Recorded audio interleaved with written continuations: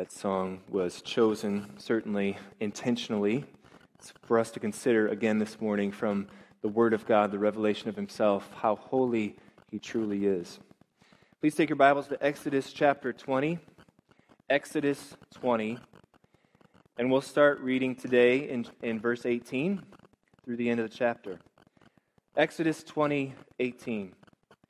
Now when all the people saw the thunder and the flashes of lightning and the sound of the trumpet and the mountains smoking, the people were afraid and trembled, and they stood far off. And they said to Moses, "You speak to us, and we will listen, but do not let God speak to us, lest we die." Moses said to the people, "Do not fear, for God has come to test you, that the fear of Him may be before you, that you may not sin." And the people stood far off, while Moses drew near to the thick darkness where God was. And the Lord said to Moses, "Thus you shall say to the people of Israel, you have seen for yourselves that I have talked with you from heaven. You shall not make gods of silver to be with me, nor shall you make for yourselves gods of gold. An altar of earth you shall make for me, and a sacrifice on it your burnt offerings and your peace offerings, your sheep and your oxen. In every place where I cause my name to be remembered, I will come to you and bless you. If you make me an altar of stone, you shall not build it of hewn stones, for if you wield your tool on it, you profane it.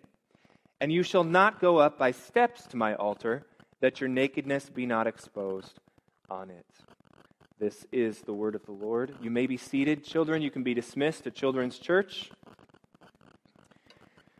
So we come back to Exodus 20, and we've spent the last 2 weeks going through God's dictation of the 10 Commandments, the law of God summed up here in 10 commandments to His people, given to Moses. And of course, Jesus summarized it as being this: to love God with heart, soul, mind, and strength, and then to love neighbor as we love ourselves. These two loves can be distinguished. Jesus distinguished between them, but they cannot be separated. They cannot be separated from one another, because loving God produces naturally love for neighbor, and to love neighbor is evidence that we love God. So yes, they are two ideas, two expressions of love, but they cannot be found in isolation. Now imagine with me, as we come to verse 18 of Exodus 20, the camera zooms out from God's meeting with Moses and the giving of the 10 Commandments, and it pans over to the people. What is the experience of the people? The people are there at the base of the mountain, and they're seeing this phenomenal divine intervention into human history and revelation from God as He speaks. Let's review the scene. Of course, it's described for us back in chapter 19. The people are to wash their clothes, to prepare themselves, to sanctify themselves, and get ready, for God is coming to meet with them. They can't join Moses on the mountain, Mount Sinai, because they haven't been invited. Only Moses has been invited to meet with God on the mountain. And God said, if they tried, God would break out against them. If anyone even touched the mountain, they were to be put to death, shot by an arrow or stoned. This, of course, we recognize as a theophany. It is God meeting with His people, manifesting His presence, showing Himself in an illustration of what chapter 19 tells us is thick clouds, lightning, thunder, fire, smoke, all natural occurrences that certainly were not unfamiliar. All of us have seen fire and smoke. All of us have seen lightning and heard thunder and seen dark clouds. But in this instance, God is using all these natural occurrences in a supernatural way to engulf the mountain and to display His glory and His holiness. Enter an earthquake. The mountain itself, the Bible tells us, is trembling, shaking. No doubt, as the people are around observing this, all this noise, all this display, babies are crying, small children are crying. There's a trumpet blasting from somewhere in this electrical firestorm, a trumpet now that is blasting louder and louder and louder until God speaks with the sound of thunder. Can you imagine this sight? And you thought your family gathering at Christmas was a racket. It's a lot of stimulation, and it's no mistake. It's not by mistake. God is getting their attention. God is making his appearance and his visitation with his people undeniable.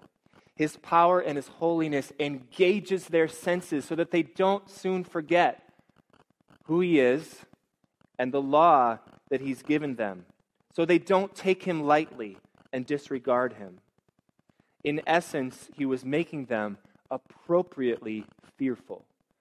Appropriately fearful. And that's what we're going to be largely talking about today, the fear of God. 2 points for us, because there are 2 elements that we see in this text, the fear of God and the favor of God, the blessing and the goodness of God to his people. And we'll see both of them individually, but also their relationship with one another, because they go hand in hand. So let's look at verses 18 and 19 once again. Now when all the people saw the thunder and the flashes of lightning and the sound of the trumpet and the mountain smoking, the people were afraid and trembled. And they stood far off and said to Moses, "You speak to us and we will listen, but do not let God speak to us, lest we die." Okay, so the people see this overwhelming display of God. And it's not an occasion where they just grabbed their lawn chairs and their popcorn as if they were enjoying a fireworks display. This is something entirely different. They were terrified because it was terrifying. It was entirely reasonable and rational for them to be afraid. And so they exhibited what I'm calling a rational fear. The fear of God is a rational fear. It makes sense. It's understandable. It's reasonable that when someone encounters the God of creation, the God of the Bible, the God who rules over the universe, that the reaction would be naturally one of fear. Now, there are fears that are rational fears, and there are fears that are irrational fears. One example of an irrational fear, one that really doesn't make sense, there's no substance to it, is that of a child who is afraid of the dark. And most of you parents, no doubt, have been there. "Daddy, I'm afraid of the dark." Well, let me solve this problem for you. The dark is just like the light, but you can't see anything. Nothing's changed. Okay, now go to sleep. Okay, and we walk away, "But I'm still scared." Okay, and then we wander back and try another angle, another way to try to help them to see that there's nothing really to be afraid of in the dark. It's just the same as when there's light. You can't see anything. And it's good because you're supposed to go to sleep. It's for your rest. Okay? But of course, they're not like thinking a rational, logical process, a 2 or 3-year-old. They're just scared. Okay? So that's irrational. Another irrational fear might be a fear that my poor wife exhibits when I'm driving and the roads are less than perfect. For some reason, she just always thinks that I'm driving too fast. And I try to reassure her, "Honey, come on. How long have I been driving? Have I ever put you in danger?" It's irrational to be afraid. But still, she's clutching and pressing her imaginary brake pedal and telling me to slow down, which is probably a good gift of God to me. And then we have some examples of obviously rational fears. For instance, perhaps you're out in the Wild West, up in the mountains, and you encounter a sow grizzly bear with her cubs. Maybe you find yourself hiking and you're between her and her cubs. There is rational fear that should lead you to a response, right? It's rational to be afraid when there's a tornado barreling toward your house. You're going to take it seriously and take action. and it is rational to fear a holy God who transcends you in every way. Israel encountered this holy, transcendent God. And he transcended them, they recognized, in at least two ways. First of all, he transcended them as creatures. Now, this is a simple designation for us. Is there anything more simple and more helpful for our perspective as we walk through this life to recognize that God is the creator and I am his creature? Therefore, naturally, I am beneath him. I am to submit to him. He determines my time and place and being, my circumstances, the number of my days. He is the creator and I am the creature. He's the eternal, self-existent one. We are brought into existence by him. We have no power over him, no right to tell him what to do or what not to do. We have no right to question his plans. Can what is made say to its maker, "Why have you made me this way?" It's inappropriate. It's not our place. His power as creator and Lord of the universe was on display, and Israel couldn't deny it, as he easily manipulated the natural world to illustrate his powerful presence. So he transcended them as creator over creature, but he also transcended them as one who is pure and perfect and sinless, in contrast with people who are sinful. So the people here have what we could call an Isaiah moment. They have a moment where they have a recognition of the great gulf, the great chasm that exists between holy God, righteous God, and sinful people. Remember Isaiah, when he's given a vision of the throne of God, he enters the room and he sees the foundations of the room, of the threshold, are trembling. The room is filled with smoke, a common description of the presence of God and the holiness of God. You have the seraphim, these angelic beings who are worshiping him, praising him, saying, "Holy, holy, holy is the Lord of hosts. The whole earth is full of his glory." And what does Isaiah recognize? Immediately, he recognizes the distinction between this amazing, pure, and perfect, transcendent God and his creature, his creaturely nature, and especially the fact that he's a sinful creature. He says, "Woe is me, for I am lost. I'm a man of unclean lips. I dwell in the midst of a people of unclean lips. For my eyes have seen the King, the Lord of hosts." The people have a similar experience. Whether they have the same spoken confession or not, they recognize the difference and the chasm, the space between them and God. God is morally perfect, but the people were not, and so there couldn't have been a greater contrast. Isaiah would later say in chapter 59, verse 2, "Your iniquities have made a separation between you and your God, and your sins have hidden his face from you, so that he does not hear."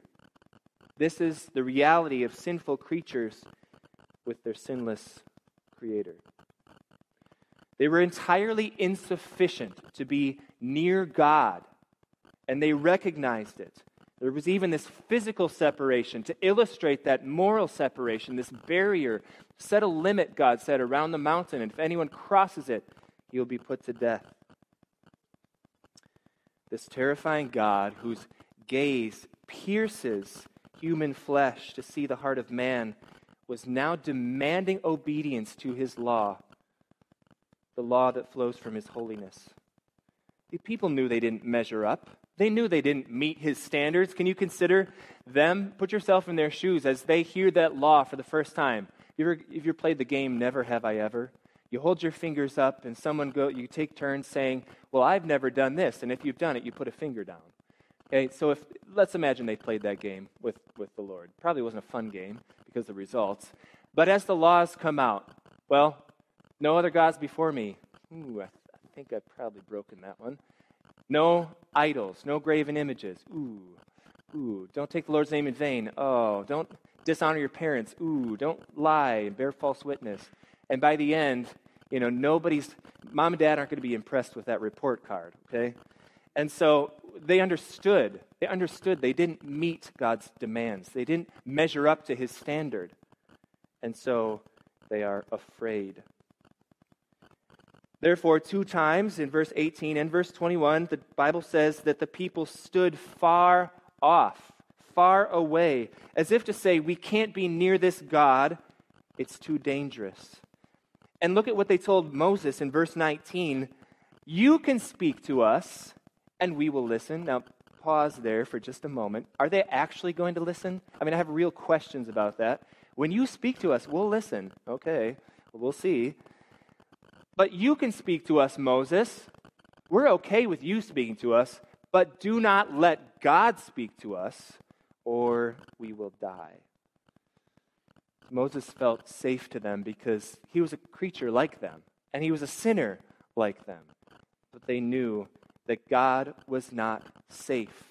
In their condition before him as sinful lawbreakers, transgressors, disregarding his worth and his authority and his glory, they couldn't stand before him.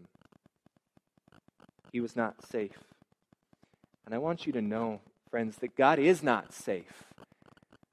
Sometimes we domesticate him. We treat him as though he's of very little consequence. But he's not small, and he's not inconsequential. He's not mocked. He will execute justice. He's not domestic. He's not a tame lion. The fear of the Lord is the beginning of wisdom. And this is where the fear of the Lord begins for all of us in recognizing his posture toward us as sinners. This is our position. From the very moment we are born, our position is this: we are under fearful expectation of judgment by the holy God. Why? Well, just for that reason. He is holy, we are unholy. He is just, we are unjust. He is righteous, we are unrighteous. He's worthy of all our worship and adoration, and we don't even want to have him in our thoughts. We don't like having God in our mind. We want him out of our mind so we can worship and serve the creature rather than the creator and do our own thing. In sin, we are his adversaries, and he is our judge. And the just judge will pour out his wrath against his adversaries for eternity. A couple of examples that show us what God is like toward his enemies, toward rebels who continue to reject him and his authority and his glory. Hebrews 10:26 and 27, if we go on sinning deliberately after receiving the knowledge of the truth, there no longer remains a sacrifice for sins, but a fearful expectation of judgment and a fury of fire that will consume the adversaries. Nahum 1:6, who can stand before his indignation? Who can endure the heat of his anger? His wrath is poured out like fire, and the rocks are broken into pieces by him. Revelation 6, when he opened the 6th seal, judgment is coming. I looked, and behold, there was a great earthquake, and the sun became black as sackcloth. The full moon became like blood, and the stars of the sky fell to the earth, as the fig tree sheds its winter fruit when shaken by a gale. The sky vanished like a scroll that is being rolled up, and every mountain and island was removed from its place. Then the kings of the earth, and the great ones, and the generals, and the rich, and the powerful, and everyone, slave and free, hid themselves in the caves and among the rocks of the mountains, calling to the mountains and the rocks, fall on us and hide us from the face of him who is seated on the throne, from the wrath of the Lamb, for the great day of their wrath has come, and who can stand? This is the position of God towards sinners and the fearful expectation of sinners who are not absolved of their guilt. And this is all of our place at the beginning of our life. This is what we're born into. Judgment is coming for sinners. And that is a fearful thing. That is a rational fear. Of course, not everyone exhibits this rational fear to their peril. It's like those who disregard the warning or the order to evacuate an area, perhaps for a hurricane, and then they find out later the mistake they've made, either by losing their life in the damage of the storm or the floodwaters that come, or if they're fortunate, you see them on national television being rescued from the roof by helicopter or boat. The masses take this position toward God. Romans 3:18 says, "There is no fear of God before their eyes." In claiming to be wise, they become fools. In claiming to be rational, they become irrational. Yes, some try to rationalize God away so they don't have to deal with him. Others see God not as he is, but someone who is impotent or inconsequential. Therefore, they ignore him. God will not be mocked. His anger burns with intensity against his enemies, and his wrath awaits them. Israel saw this God, and they were afraid that if they were in his presence, they would be eradicated by his holiness. And because of their sin, they deserved it. But God had something else in mind. A different kind of fear, what I'm calling a productive fear. Let's read verse 20. Moses said to the people, "Do not fear, for God has come to test you, that the fear of him may be before you, that you may not sin." Okay, Moses, don't be afraid. God wants you to be afraid. Don't fear, fear. Moses, maybe you spent a little bit too much time in the sun. Time to come in. Okay, so how do we understand this? What is the fear that we're not supposed to have? What is the fear that God's people are supposed to have? Well, first, what are the people afraid of here? What are they afraid of? Why are they trembling? They're afraid they're going to die. But Moses explains that's not what's happening here. God has not come to kill you. In fact, he's come to test you.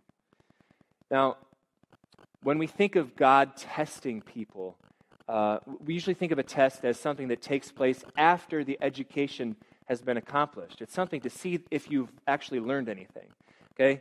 And we should maybe, in this instance, it might be more helpful to think of a test as just part of the education. God is training and instructing his people by a test to produce in them the fear that they're supposed to have, the right kind of fear. Well, what is the right kind of fear? Let's consider. It's the kind of fear that actually comes alongside faith and alongside love in relationship with God and draws us and guides us into obedience and worship. That's the kind of fear that we should have.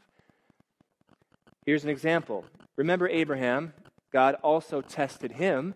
He asked him to give up his son Isaac as an offering, as a sacrifice, and he obeys. And the Bible tells us in Genesis 22 why he obeys. The angel comes and says from heaven, "Abraham, Abraham," and he said, "Here I am."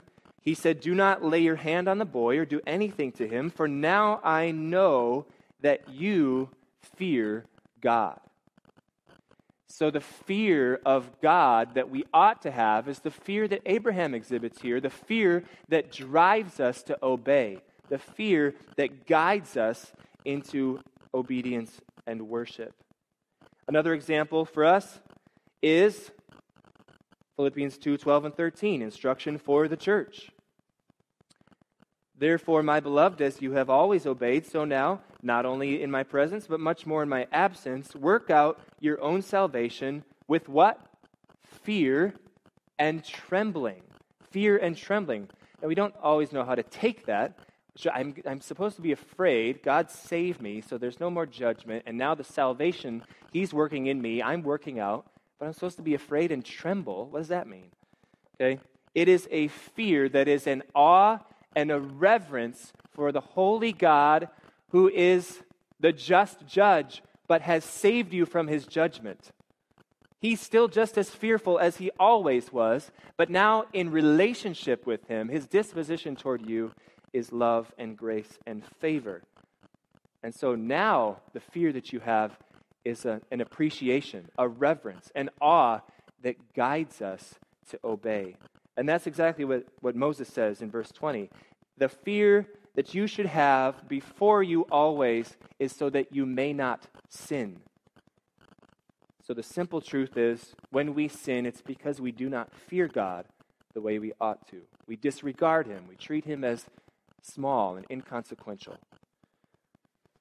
So this fear is a productive fear, not a fearful expectation of wrath, but awe and reverence in light of the salvation God is working for us. 1 John 4:18, there's no fear in love, but perfect love casts out fear. Fear has to do with punishment, and whoever fears has not been perfected in love. So we're not afraid of God. We're not afraid of God as though we're facing his judgment, but we respect him. We respect him like we respect an authority and law enforcement. Okay? And not only just law enforcement with no relationship to us, but one who has brought us into relationship with himself, even though we don't deserve it. So we no longer experience a tormenting fear as God's adversaries, but a filial fear as God's children that guides us to obey. That's how it's productive. This is the lesson that God was trying to teach his people. God didn't want them to have a fear that would drive them away from him, so they would run and hide and tremble in guilt and shame, and ultimately die in guilt, not coming to him in obedience and faith and worship. God wants them to have a fear that draws them in to himself.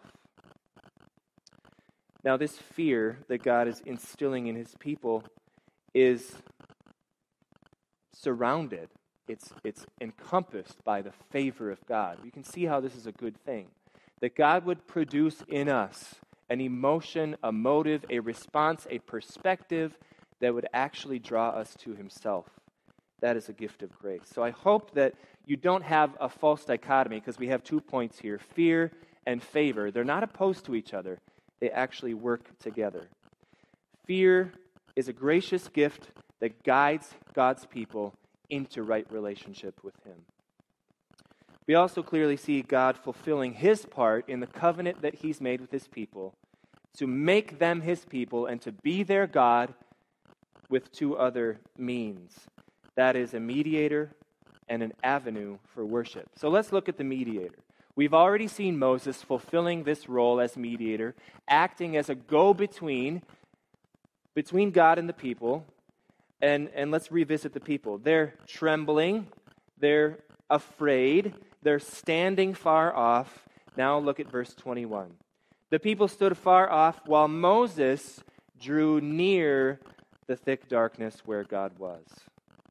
So even though the people have separated themselves from the presence of God, Moses draws near. This, no doubt, is where the lyrics from one of our favorite hymns, Holy, Holy, Holy, comes from. Holy, holy, holy, though the darkness hide thee, though the eye of sinful man thy glory may not see. And that is true. Our sin separates us from seeing the beauty and the glory of God. God is hidden from sinners. But God mercifully provided a mediator, one who could go between them and himself, one who could approach God without being vaporized, without being stoned or shot by an arrow. God gave them someone who could bring his words to them and take their needs and represent them before God. And so that, of course, is Moses. He's an intercessor for the people. God shows them his covenant favor by giving them this intercessor, this mediator. But he also continues to pour out his favor on his people by instructing them for proper worship. Now, do you think about that? Do we consider God's instructions, God's laws for how we are to worship as a good gift of grace? We should, because to worship in any other way would be to our shame and to our peril. God invites his people to worship him, but not to worship him in any way. Let's continue reading then in verse 22. The Lord said to Moses, "Thus you shall say to the people of Israel, you have seen for yourselves that I have talked with you from heaven. You shall not make gods of silver to be with me, or gods of gold. An altar of earth you shall make for me, and sacrifice on it your burnt offerings and your peace offerings, your sheep and your oxen. In every place where I cause my name to be remembered, I will come to you and bless you." Okay, so I should note this for you, that we are entering a new literary section. There's a new demarcation here from verse 22 of chapter 20 through chapter 23, verse 33, is what's called the Book of the Covenant. It's the covenant code, and it's simply an expansion of the law of God for directing his people's conduct. And so now we see these laws about altars, laws for worship. How will the people worship God? And so just as God wanted his people to have a particular kind of fear, he wants them to also have a particular kind of worship. Remember Nadab and Abihu, Aaron's sons? Priests who offered to God a strange fire, what God calls a strange fire, unauthorized incense or fire. And the reality is that they worshiped God in a way that God had not instructed. And what was the result? They died on the spot. Right worship is essential to God. What God is saying is, I am making a way for you to come to me, but on my terms. In verse 22 and 23, we see essentially a repetition of the first and second commandments. You will have no other gods before me. You will have no idols, no graven images. And he says, for this reason, verse 22, I have spoken with you. I have talked to you from heaven. You've seen the manifestation of my presence, but you have not seen my form. So don't try to recreate some kind of, fetishized image to represent me. That's not what I look like. And of course, the problem with that always is that we start to worship and idolize the object instead of God himself.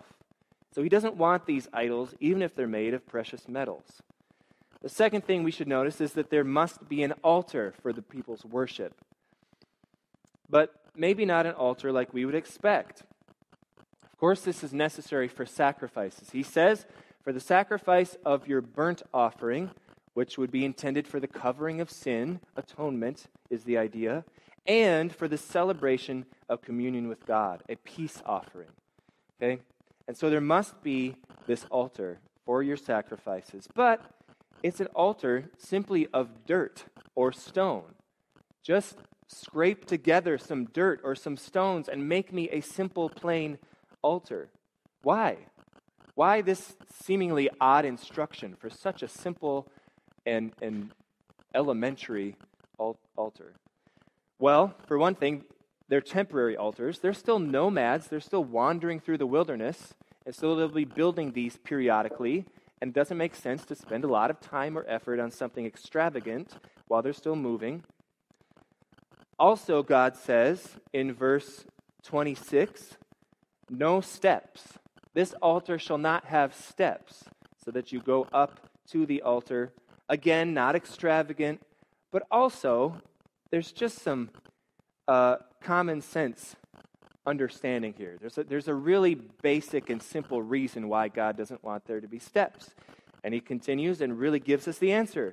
So that your nakedness be not exposed. You can imagine a priest in a garment like a robe, if he's going up the steps to the altar to perform, the sacrifice, and maybe there's a breeze, or there's people standing below the steps, it could be obscene, right? And so, the reason is just very simple. It's common sense, propriety.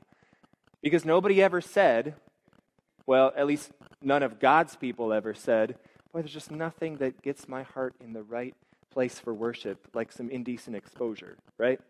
Nobody said that. So it's just very basic. This is common sense. And later on, God would give instructions for a linen undergarment for the priests when there were altars with steps. But also, this comes to mind why nakedness is such a problem. Well, for one thing, the pagans used nakedness in their rituals, and it was inappropriate. And we have to go back to the fact that God himself covered Adam and Eve. God gave them clothing to cover their shame, the shame of their nakedness, which wasn't a problem before sin. I was talking to an acquaintance at one point, and he was, for some reason, the conversation was about changing in a public setting, in a mixed setting, and he said, well, I'm just not a very private person. And I thought to myself, I don't think that's the issue.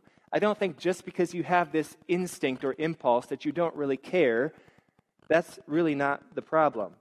God covered Adam and Eve to cover their shame and their nakedness.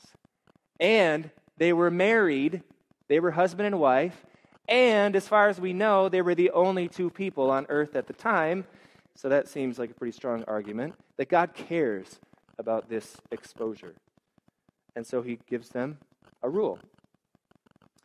Another thing we need to see is that the people were not supposed to hew or cut or shape the stones for the construction of the altar. Why? Why couldn't they? Wouldn't it be easier to build? Wouldn't it look nicer if we cut the stones so that they stacked? He says, don't do that. You'll profane it. You'll defile it. How should we understand this? How would the people defile the stones used for the altar by cutting the edges off so they would stack? Well, for one thing, God made the stones, okay? And they're fine just the way they are. We don't need to try to make something more fit for use in worship if God has made it and instructed it. It's just fine as it is.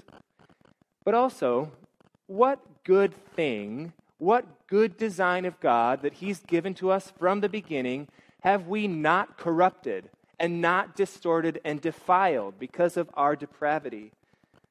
Marriage, sex, stewardship of body, money, stewardship of creation, all of these things, every good thing God gives to us, all of his good designs, we've found hundreds of ways to get wrong. And so God knows that that's a problem that we have.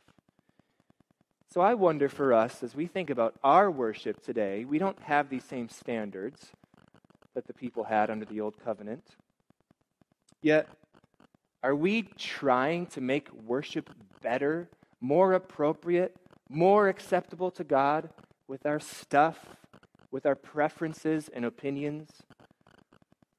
Not saying we need a plain building with no decor and it should be as meager as possible. However, what do we think we have to have for a good worship experience? I have to have these songs. I have to have these instruments. I have to have this beautiful building. I have to have these symbols, this decoration, this service order, this sermon length, etc., etc., etc. We have all these preferences that are consumer preferences, and I don't think that's the point. Because worship is not about us. Do these things make our worship better? Do they make God more pleased with the worship that we give? Or are we just more pleased as consumers? We have to be careful that worship doesn't become about us. A preacher said one time that after a sermon, he talked to a congregant, and that congregant said, well, I didn't really care for the worship service this morning, probably referring to the songs. And this preacher wisely, but hopefully gently said, well, that's okay. We weren't worshiping you.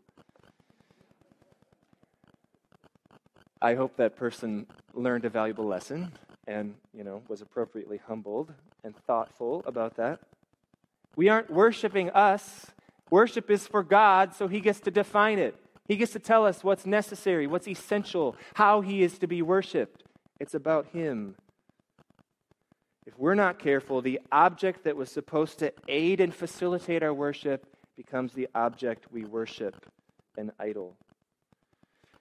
Look at what God says in verse 26. It's not your altar, it's my altar. In these places of worship, I will come to you. I will bless you. I will cause my name to be remembered. It's not about you, it's about me. We have to remember that worship is always a response. God always initiates relationship. God always initiates by forgiving, by giving mercy and grace, drawing us and calling us to himself, and he sets the terms for how we are to respond. Worship is the effect of God's causing. So what will guide us into taking God seriously and worshiping him in obedience on his terms? Proper fear. The fear of God will guide us into proper worship. So fear of God, I hope we've seen, fear of God is wise. Fear of God is good. It's reasonable and rational and productive. But how will it be productive for us?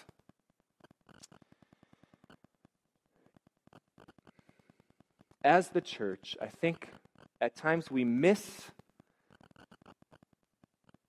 the God that first stood against us. That's all far away, far in the past, and we don't see God as being that way anymore. God is just safe to us. God is inconsequential. God doesn't really care much about what we do because, hey, we're forgiven. If we miss the holiness of God and his fiery wrath kindled against sin, we won't really understand what we're to be saved from, and we really won't be that impressed with our salvation. We need to know God as he's revealed himself. And we may have the goal of just emphasizing his love. Oh, God is love. He just wants to welcome you with open arms, and that's true. But God didn't stop being first the judge who punishes sin. And if we don't first know the seriousness of sin and the justice it deserves, we actually diminish his love. His love is great because of how unlovely we were. When was the last time we trembled at the presence of God? Have we ever had this view of God, this awe and fear and respect for holy God?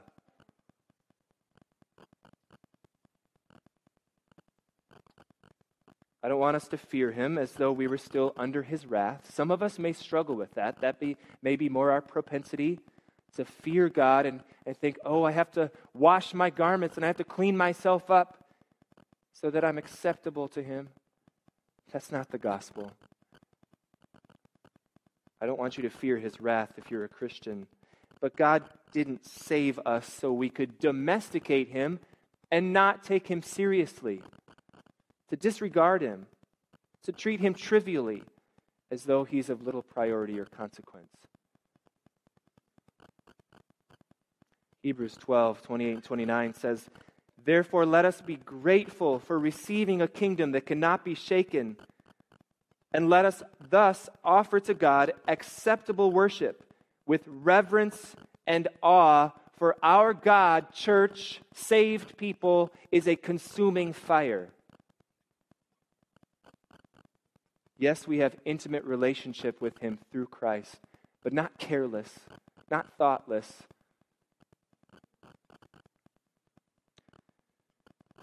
We haven't seen that stunning, frightening display on the mountain that the people of God saw then. But God hasn't changed. That is still the same God that exists today and rules over us. He's still a consuming fire. He's still just as holy and as powerful and as dangerous for sinners today.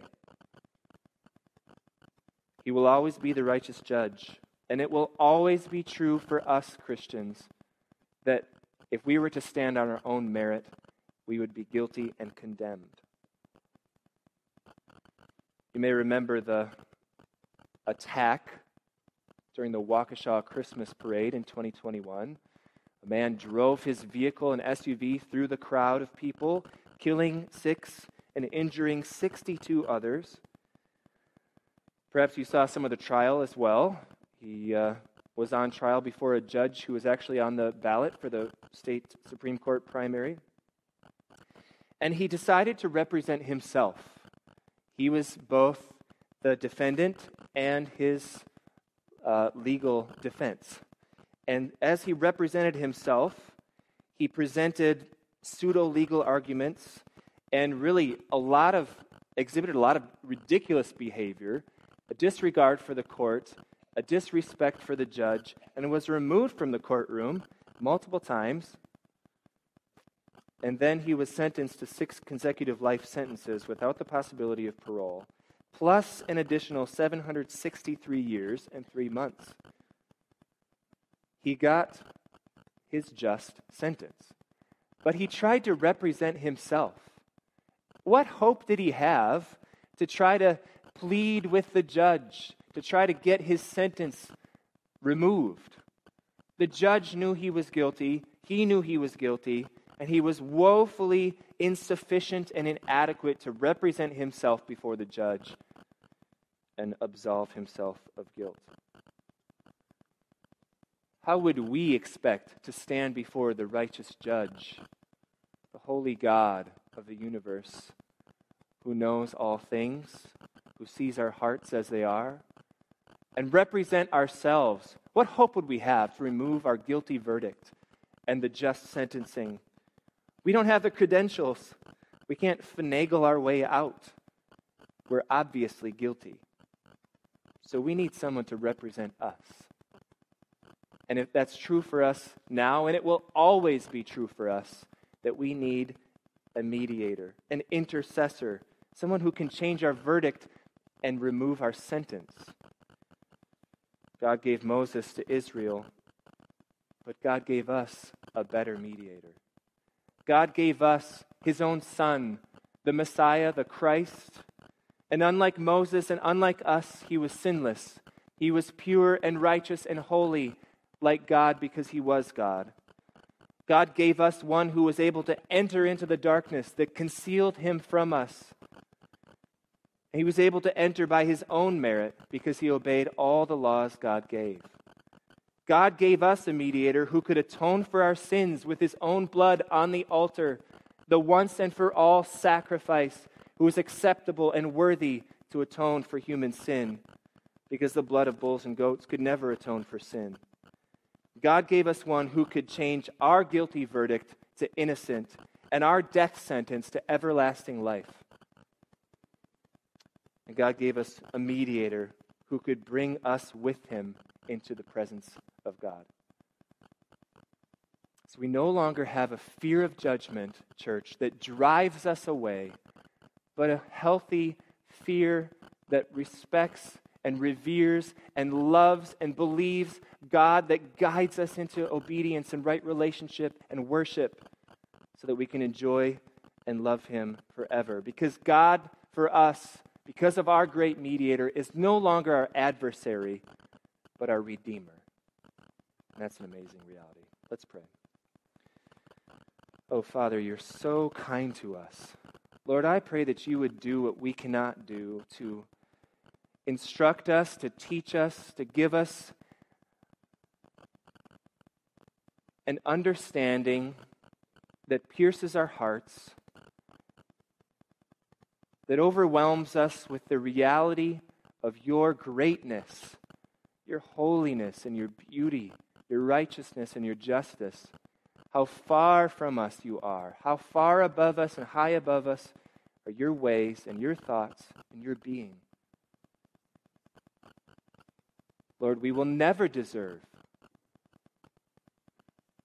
your favor. We will never deserve to have relationship with you, to enjoy you in worship, to enjoy you for eternity, with the eternal life that you've given to us, because your Son took our death. Father, impact us with this truth so that we might walk away changed as we've beheld your glorious grace. In Jesus' name, amen.